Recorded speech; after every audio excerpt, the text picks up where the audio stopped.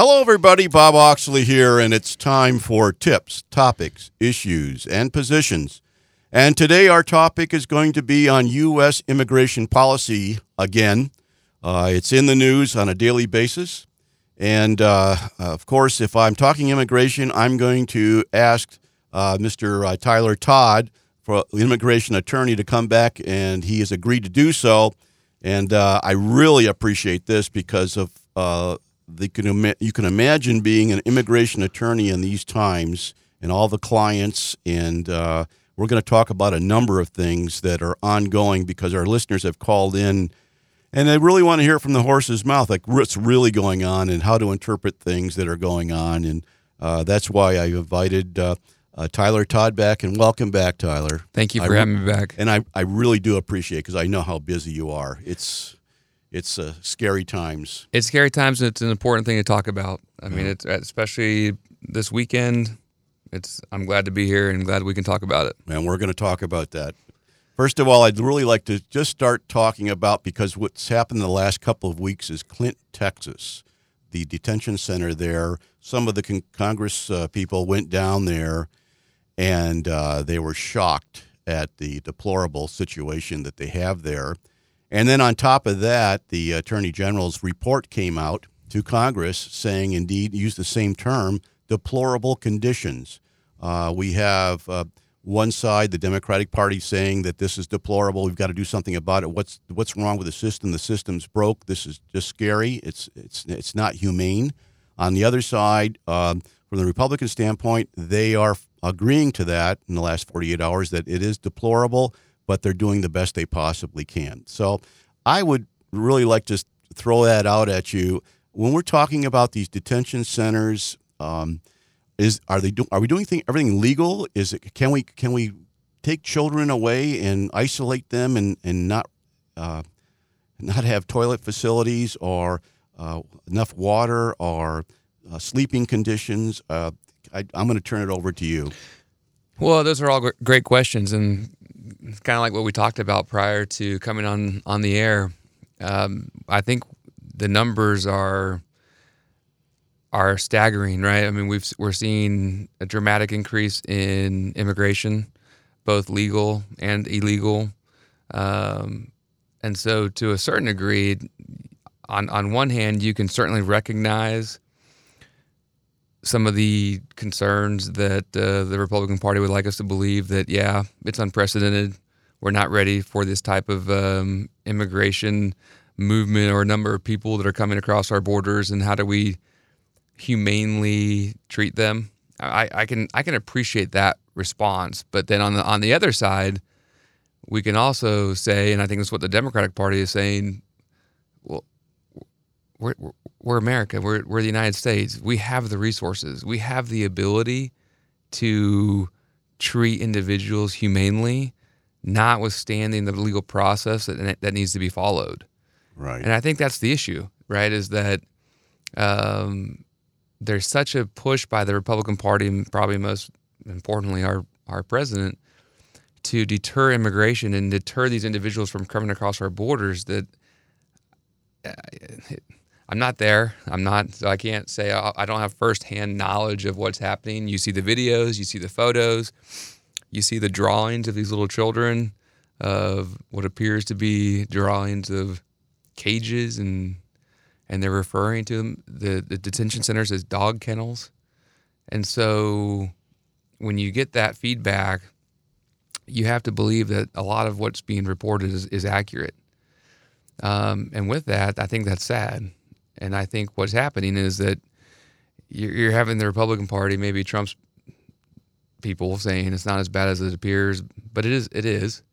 And I think they're saying the right things on the in the media to make it sound not as bad as it is, but they know. Yes. They know what they're doing, right? I would believe that they know what they're doing. I would believe that they're doing it for the very reason of what they're saying, to deter people from coming. So when they're acknowledging finally that it's deplorable and it is as bad as people are suggesting, I believe it is. But I also believe they don't really care. And that's their method of saying, don't come because you're going to be put into deplorable conditions, and that's not right. We as a country founded on immigrants and open borders and freedoms and liberties and that we're all created equal. That's not right. So how do we treat these people? How do we deal with the increased numbers? And that's a challenge. So I'm not trying to be naive to that challenge. I know there's a lot of good men and women that are probably dealing with that challenge that would like to see better conditions, but if the resources aren't there and the federal government is not putting the resources there, how do you deal with it? Yeah. And I just, like I say, when the Justice Department report came out this last week, they just parroted exactly what was being said from observations by congressional representatives at these facilities. And the New York Times actually had a sketch on their front page last Sunday that showed how the different ages of the children and how they were being told they couldn't talk and they had to be quiet and this and that. And it's a sad situation. And overcrowding is one major. Lack of toilets in some of the rooms. Overcrowding in some of the rooms. These kids, what a trauma they're going through. Well, and I can tell you, practicing immigration, even here in southern Utah, we see a lot of families coming over from Central America and Mexico, and most recently, we've dealt with some families and have helped some families. One, I'll give you two different examples. One family from El Salvador, to where the conditions there are so bad and dire to the degree that they are shipping their children alone. Wow. And we're talking 11, 12, 13-year-old children, and they're sending them over alone. And the journey is taking 2, 3, 4 weeks to get to the U.S., and then they're being detained at the border, and then they are contacting their family members here in the United States to come get them. In fact, another example, I just called this morning from a client whose family members have been detained in Texas and asked if he could travel to Texas to go get them because he was worried about traveling intrastate. And so he was worried about going from one state to the other, particularly Texas, to go get his family because they're being detained at the border at the moment. And what was your response to that? It's safe. I mean, it's safe to go get them and go get them. Absolutely. So it's a constant challenge, and so that the one family from El Salvador, hearing it was a 13-year-old girl, hearing her story is it's phenomenal, and what she went through to get to this country alone as a 13-year-old girl in trucks, and she had to walk for long periods of time, then from El Salvador. So we're talking she had to go all through Central America, up through Mexico, and a lot of it was on foot, and a lot of it was in a vehicle. And that journey, and then they got to the border, and then they sent her back because it wasn't the right time. I mean, this debate brings up a lot of issues regarding, is that the right thing to do? Is that a smart thing to do by her mom and dad in El Salvador? I don't know. How desperate was it? How desperate was it, right? I mean, if there's an issue of being put into sex trafficking and gangs threatening the family that they're going to kidnap their daughter and put her into prostitution, what do you do? Yeah. So it's hard to say because we here aren't there, so we don't know how bad the conditions are. We read about them, we hear the stories, we see the things that are happening. Every now and then I've had the chance to travel. You go down, you see it too. There's also parts of El Salvador and Central America and Costa Rica and Honduras and Guatemala that are lovely to visit. Yes. And so you wonder how bad it is, but I guess that's not the focus. The focus is we have an issue now, and how are we dealing with it? And so in regard to this detention center issue that we're talking about, I have another family I just met with a couple days ago. Okay. from Honduras, and I don't know if they were part of the caravan or not, but they claimed asylum at the border. Okay. Okay, and so they were detained there at the border, and this family told me for the first 2 nights while detained there at the border, the husband and wife were separated. So the two minor children, we're talking a 6-year-old and a 2-year-old, stayed with the mother, Okay. and they slept on the concrete floor for 2 nights. On concrete, nothing. Nothing. Just concrete. They told me they were given a plastic sheet to put on the floor, so that it was at least clean. I guess that was the purpose of the plastic sheet. But on concrete floor for 2 nights with the children, they didn't see their husband for those 2 nights, and then they were all reunited the 3rd night at another detention center where they at least had either foam mattresses or cots. I couldn't quite tell how they were explaining that, but it was better than the concrete floor at least. It's amazing. But that's what that's that's the numbers are overriding the system. Number one, and you hear from people that work for ICE saying these facilities were built for older males trying to get into our country, not for families, not for small children, and the major problem and an overload. It's an overload. In fact, I think they're now converting old Walmarts to detention centers. Yes, and they just started doing that. Right. So now they're turning supermarket stores into detention centers, which of course were not built for that, and don't have the plumbing and facilities for that. And so it's a mess. And I think what you said earlier, it's a crisis. I mean, it's an absolute crisis that's been created by implementing this and instilling this fear in the people, and whether that's created by our government, by governments afar, from gang violence there in those particular countries, it's hard to say. But the most important thing right now we have to ask ourselves is how are we dealing with it, and how is our government dealing with it, and what we have to ask our president is how are you dealing with this in a humane way. Which brings us to the question of these raids this weekend, and is that humane? Is that the right way of going about it? Everyone knows as we go into 2020 with our elections coming up that immigration is a very, very, very huge issue, and I guess regardless of how you feel about it, you need to make your congressman or woman know how you feel, and it needs to be addressed. Exactly. I'm going to talk about that upcoming raid, as you say. They're going to make some. We'll talk a little bit more detail later on in the show. But as far as the children's separation, there's a lot of misunderstanding. There's some concepts that, and you just said that one of your clients had the 2 children, a 2-year-old and a 6-year-old, that they were allowed to stay with the mother. Correct. Okay. There was a misunderstanding that all children were just separated and shipped off to remote locations, like they're coming across to Texas, or they're shipped off to New York or whatever. What's fact and what's fiction on this? Is that what I mean? My understanding, and I'm not the attorney, you are, but my understanding was that there's a separation time limit of 72 hours.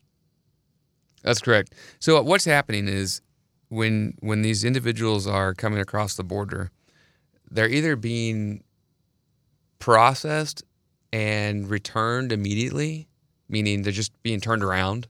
Okay. Or if the individual is claiming asylum, and it's probably not new, but what these transporters or coyotes are telling their cargo, if you will, yeah. Right? Their clients, if you want, if they're so dignified to call them their clients, right?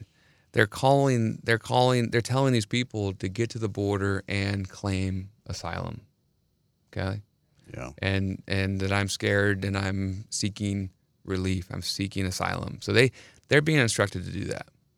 So by doing that, then they are then by law, by U.S. law, allowed the process of presenting an asylum case to an immigration judge. Okay?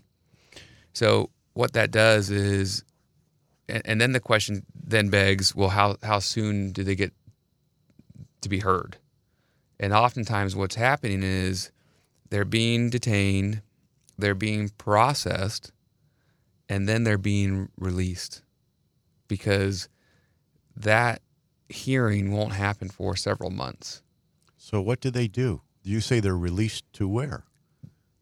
In public. I mean, they're just walking out of jail. Yeah, out of the detention centers. So then they will go and either stay within that community where the detention centers are, but more than likely, and what's generally happening is those individuals are then connecting with family members wherever they may be. And that usually gets you, when you declare asylum, that usually if you have somebody here already, a family already here already, that's probably going to,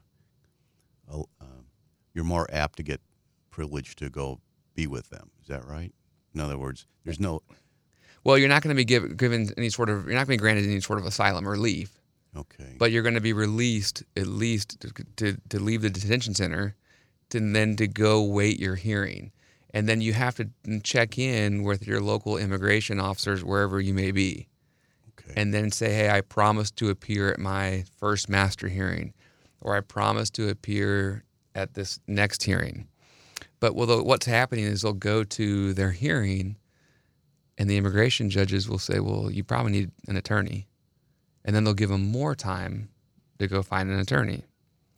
So this particular family from Honduras entered in April. Wow. And so they've already had a first appearance in June. And that's where you come in. And then their next appearance is in August. All right. And then you can then pursue, accumulating the proper asylum documents. Okay.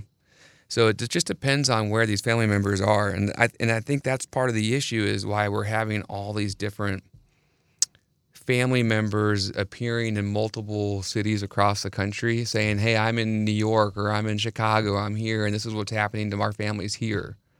And then having checked into our local immigration officer, we're being detained because we haven't checked in appropriately or whatever it may be.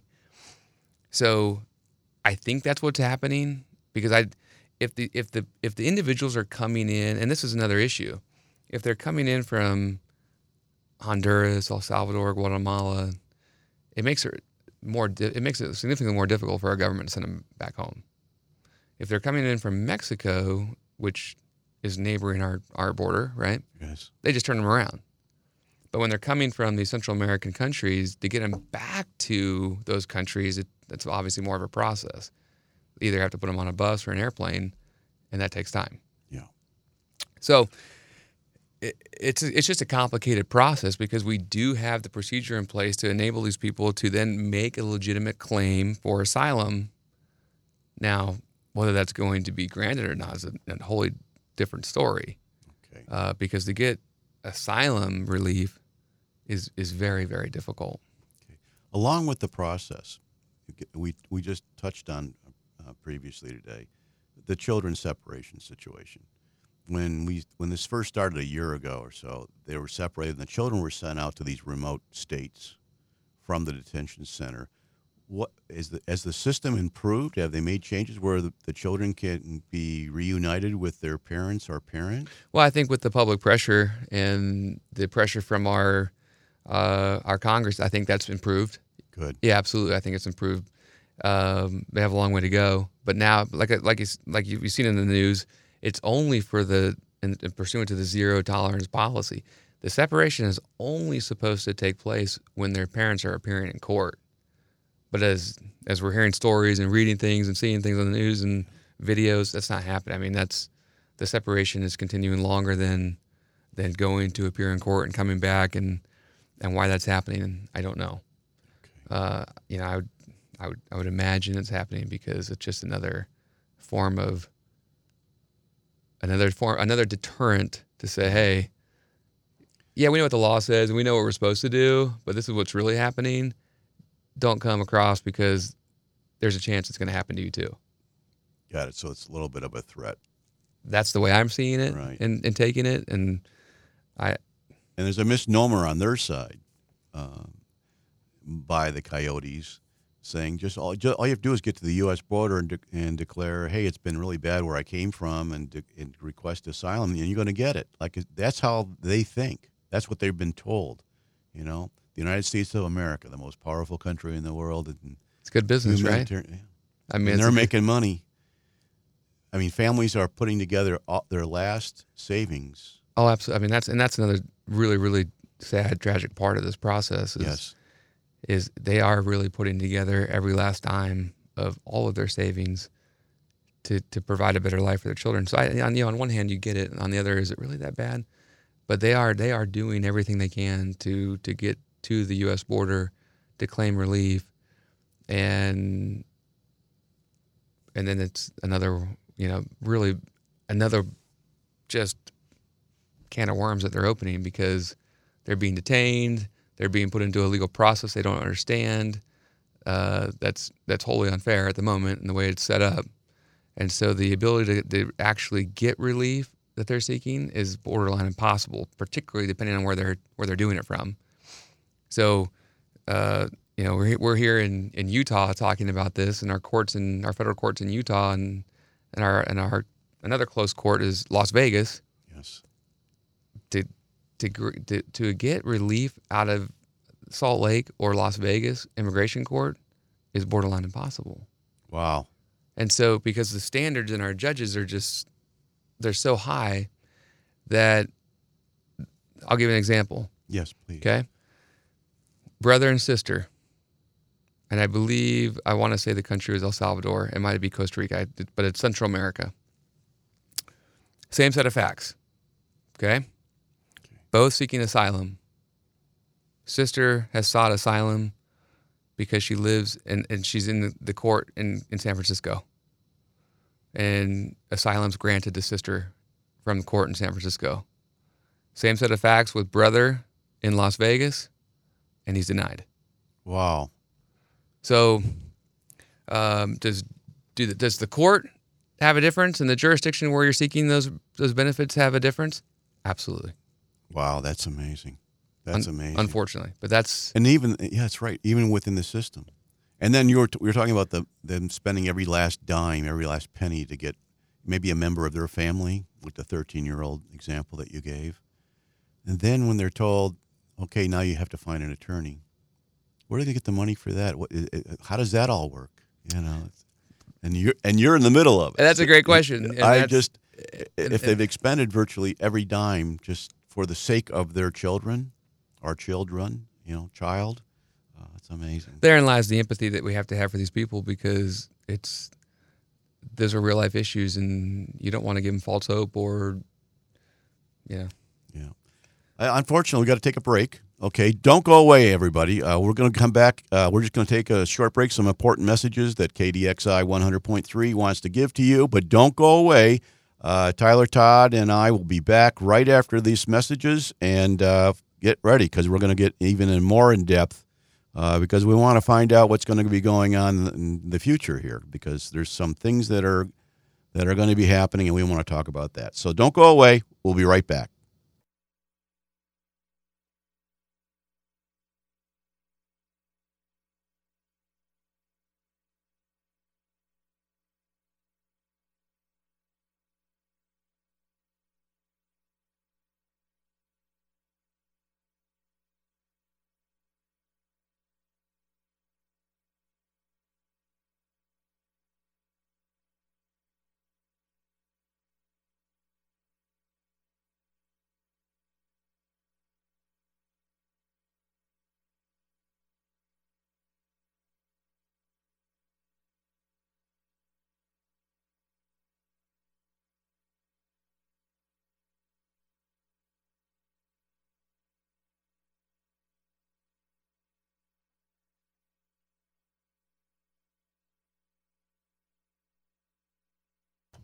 Hello, everybody. Bob Oxley, and our special guest here is our immigration attorney, Tyler Todd. We're back to continue on with our discussion of immigration policy. We've taken a look and discussed some of the facilities and of the detention centers and the deplorable situation there.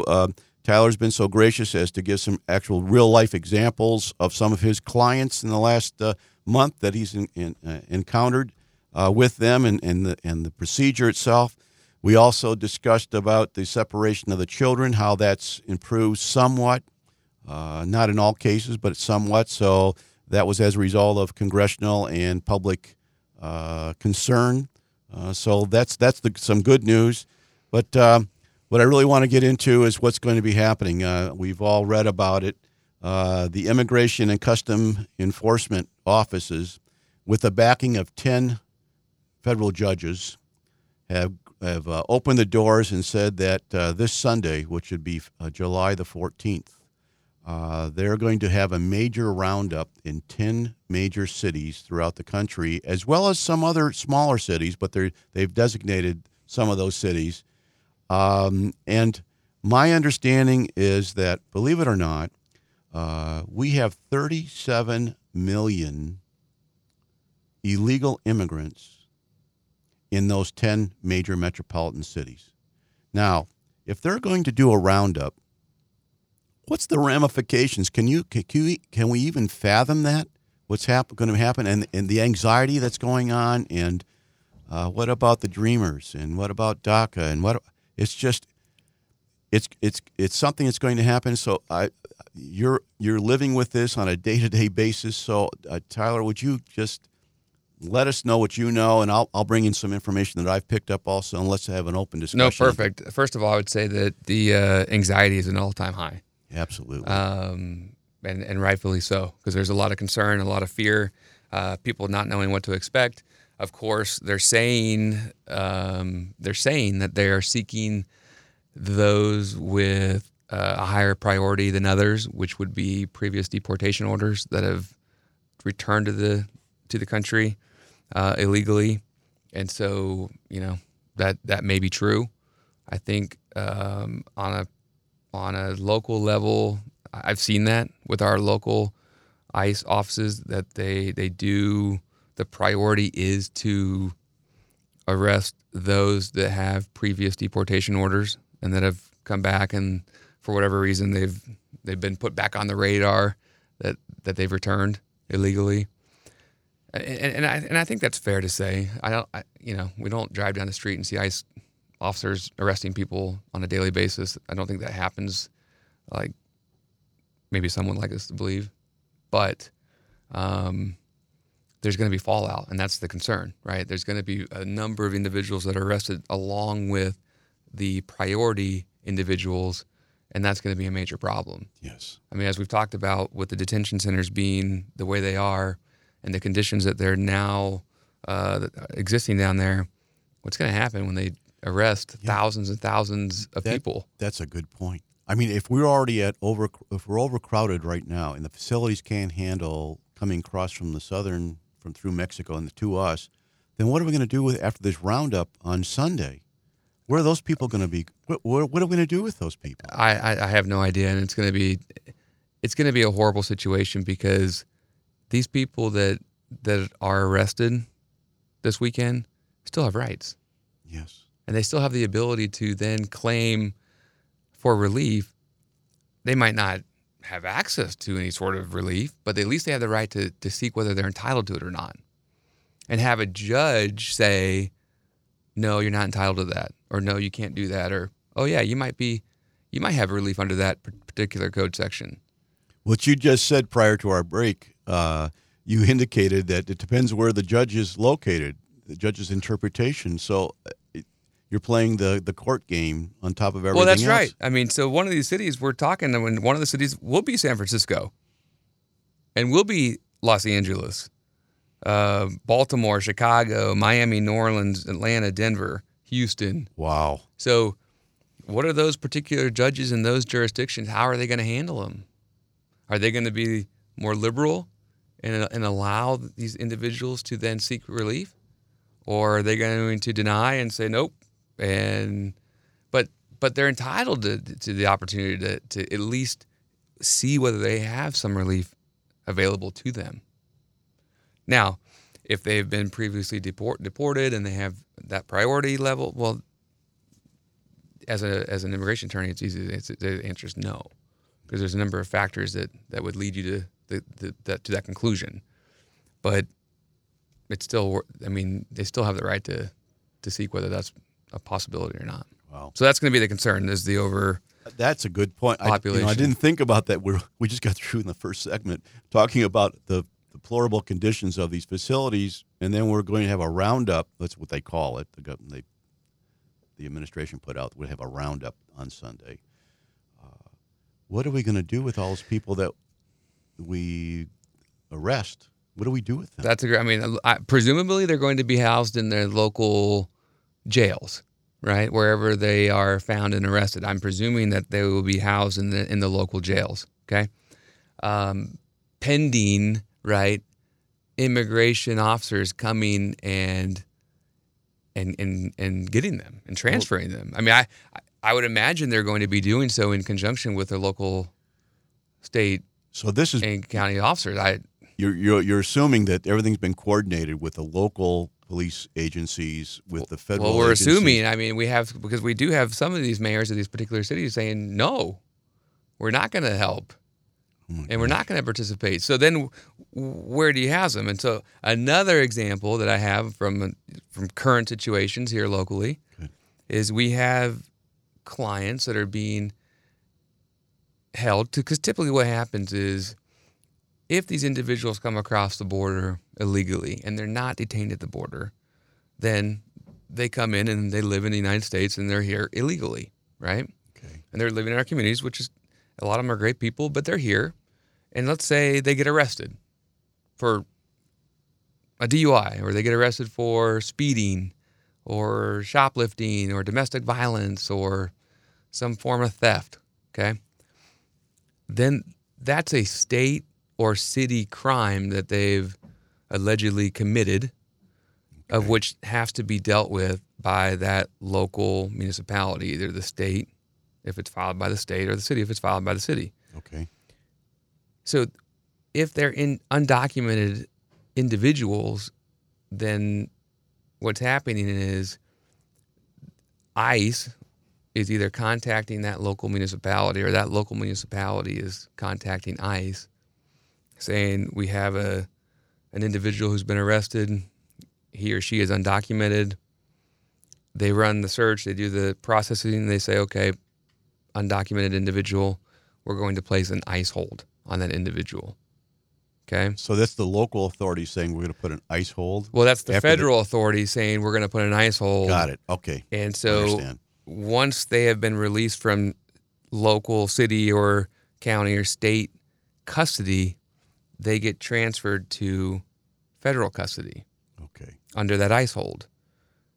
And historically what's happened, well, I can say this, prior to Trump, okay, if we had an individual or a client that was arrested locally with an ICE hold, we were oftentimes able to obtain immigration bond here from our local jail. Oh. Okay. Since President Trump's inauguration, we have no longer been able to do that. Now they are automatically forced to go to immigration court, and we have to argue the merits of why an immigration bond should be issued.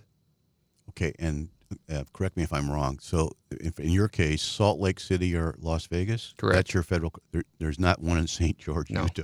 No. It's either Salt Lake City or Las Vegas, and what you're indicating, have indicated that it's a strict interpretation of the law, and to get on the docket, it's very, very difficult. It's difficult. So prior to Trump, we were able to oftentimes obtain an immigration bond and release these individuals from our local jail. Now everyone is now being sent to either Salt Lake or Las Vegas. Wow. And so what's happening is in regards to overcrowding of the detention centers, and what's currently happening now is I have multiple clients that are in jail due to an arrest of some level. So it's going to be local or state municipality. Correct. Okay. So he or she is now in jail. Okay. But that the state or local municipality case has been resolved. They've been released from their custody, and are now in federal custody, even so far as maybe a couple months ago, getting them into federal custody and transported to Las Vegas has been a pretty quick process. Okay. In a matter of days. Now we're talking a matter of weeks. Well, because of the system's overloaded. The system overload. Wow. So now we have people remaining in their local jails just waiting to be picked up by immigration officials. But when we call to say, what's the process, what's the status, what's going on, we get no answer as to what the issue is. So we can only presume that it's because system overload. Detention centers in Vegas and Salt Lake are just overcrowded. There's nowhere to put them. So I'm worried, as we talk about this weekend, I'm worried that these individuals are going to be arrested and they're going to be overloading their local jails. Because where are they going to put them? Are they going to bring them down immediately to the detention centers that are overloaded? Oh, my gosh. Are they going to put them in the local jails that are presumably overloaded? So and we're talking huge numbers. Huge numbers. 37 million people in the 10 major metropolitan areas that have been identified for this weekend. This is going to be wild. I mean, my resources have indicated. I said, what's the real process? Meaning, you've identified someone that needs to be picked up, arrested, and they've told me, and I don't think I'm stepping on anybody's toes if I say this on the air, but they said it's in the middle of the night. We go in the middle of the night. We go at 2 a.m. or 3 a.m. Nope, there's minimum people in the community out. Everybody's sleeping, and we talked about that word anxiety before. Think about this. Think about what's going on, especially if you live or reside in one of those 10 communities and you're illegal. No, it's frightening to think about, because when you think about not just the immediate individual, but think about that individual's family members. Yes. And then think about that individual's friends and extended family members and the people that they've touched in that community and have connections within that community. And they might be working. Yes. Whether legally or not, it's still going to affect that place of employment. I mean, so the ramifications are so, and that's the frustrating part, is it doesn't seem like the consequences that seem to be inevitable have been really thought through. And so I just hope that it won't be as bad as what we've seen, but I can't imagine how it can be anything but as bad, but even worse than what we've seen. Okay, let me give you another scenario. Just I want to hear your professionalism on this one. You have a family that's been identified, but they have a dreamer. They have a young son or daughter that's been here for 12 years or 15 or 16 years, and they're getting ready to graduate from high school or whatever it may be. They were born here. What happens to them? So that's a great question. Of the approximately 800,000 DREAM Act recipients, I'm hoping that all of them have renewed in the last 2 years or during their renewable time period. As we've talked about right. a few that times. Was January this year, wasn't it? Right. January. We know that the government's no longer accepting new applications based on the number of injunctions that were issued by federal courts across the country. I think 4 or 5. This is injunctions in response to Attorney General Sessions and President Trump terminating the DACA program. So that program's still in place. Like I said, not accepting new applications, but those that received it are able to renew. The Supreme Court, from what I understand, has just issued the date in which they're going to hear those court hearings, and that's to take place November 12th. November 12th of this year. Okay, so November, that's a big date. In fact, I might have misspoken. I want to say I read,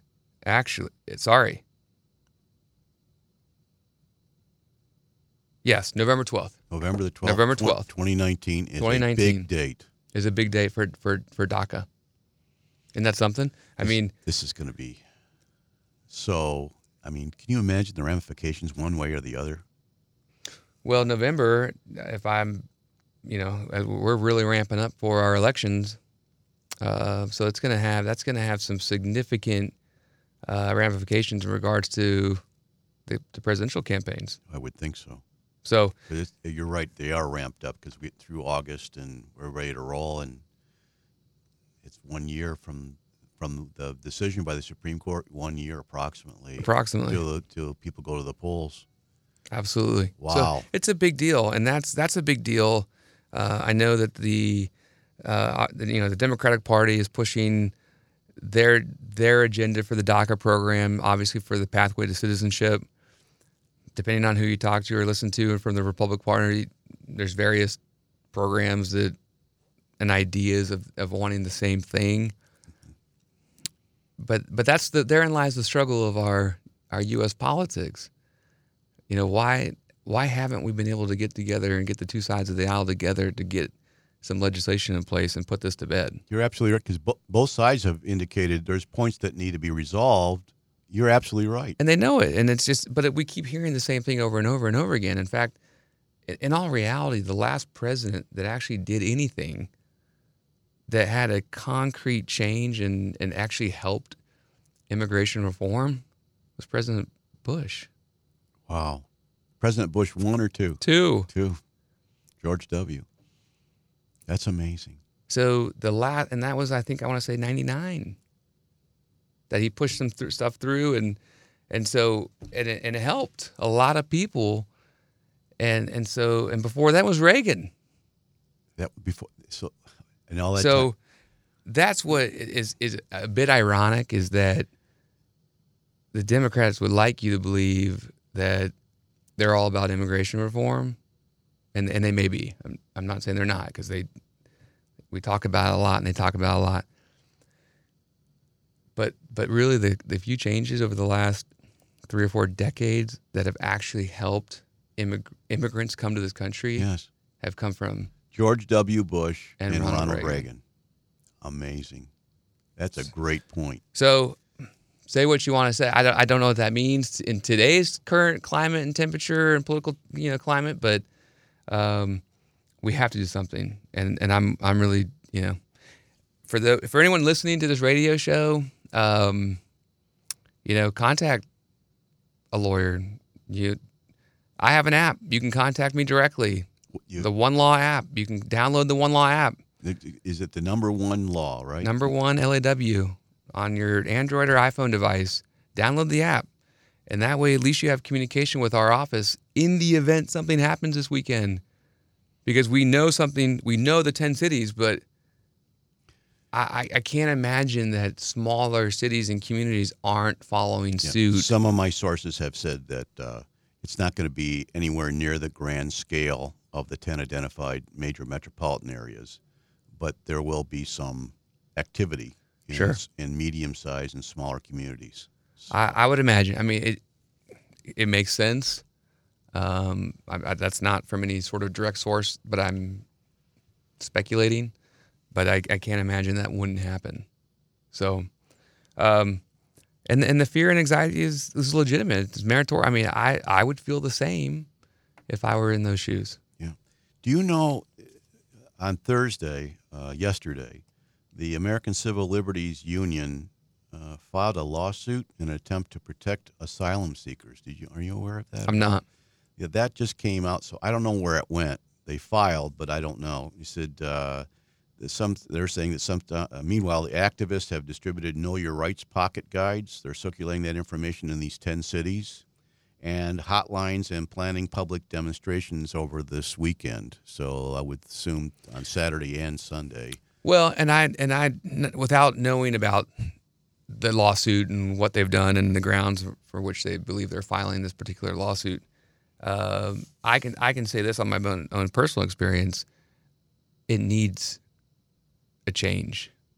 Our asylum laws need revisions. We need case law. We need new precedent, because where there appears to be legitimate asylum seekers from legitimate fear of whether it be gang violence or lack of government control or the inability to go and seek redress from your local police authority there in the countries that you live in, at the moment, that's not enough. Yeah.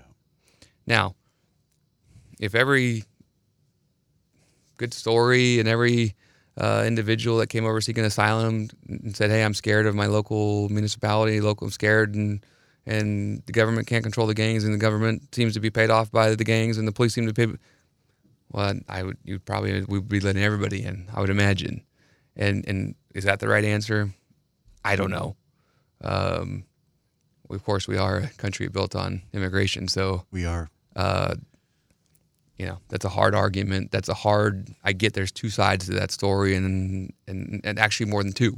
Right. But if you look at the European side, right, that opened their like Sweden and Germany and France, and some of the negative results of open door policy, they shut their doors down as a result of it. Sure, so that's 100%. the other side. Absolutely. I mean, and so there's various sides. I get it, and I'm not naive to that.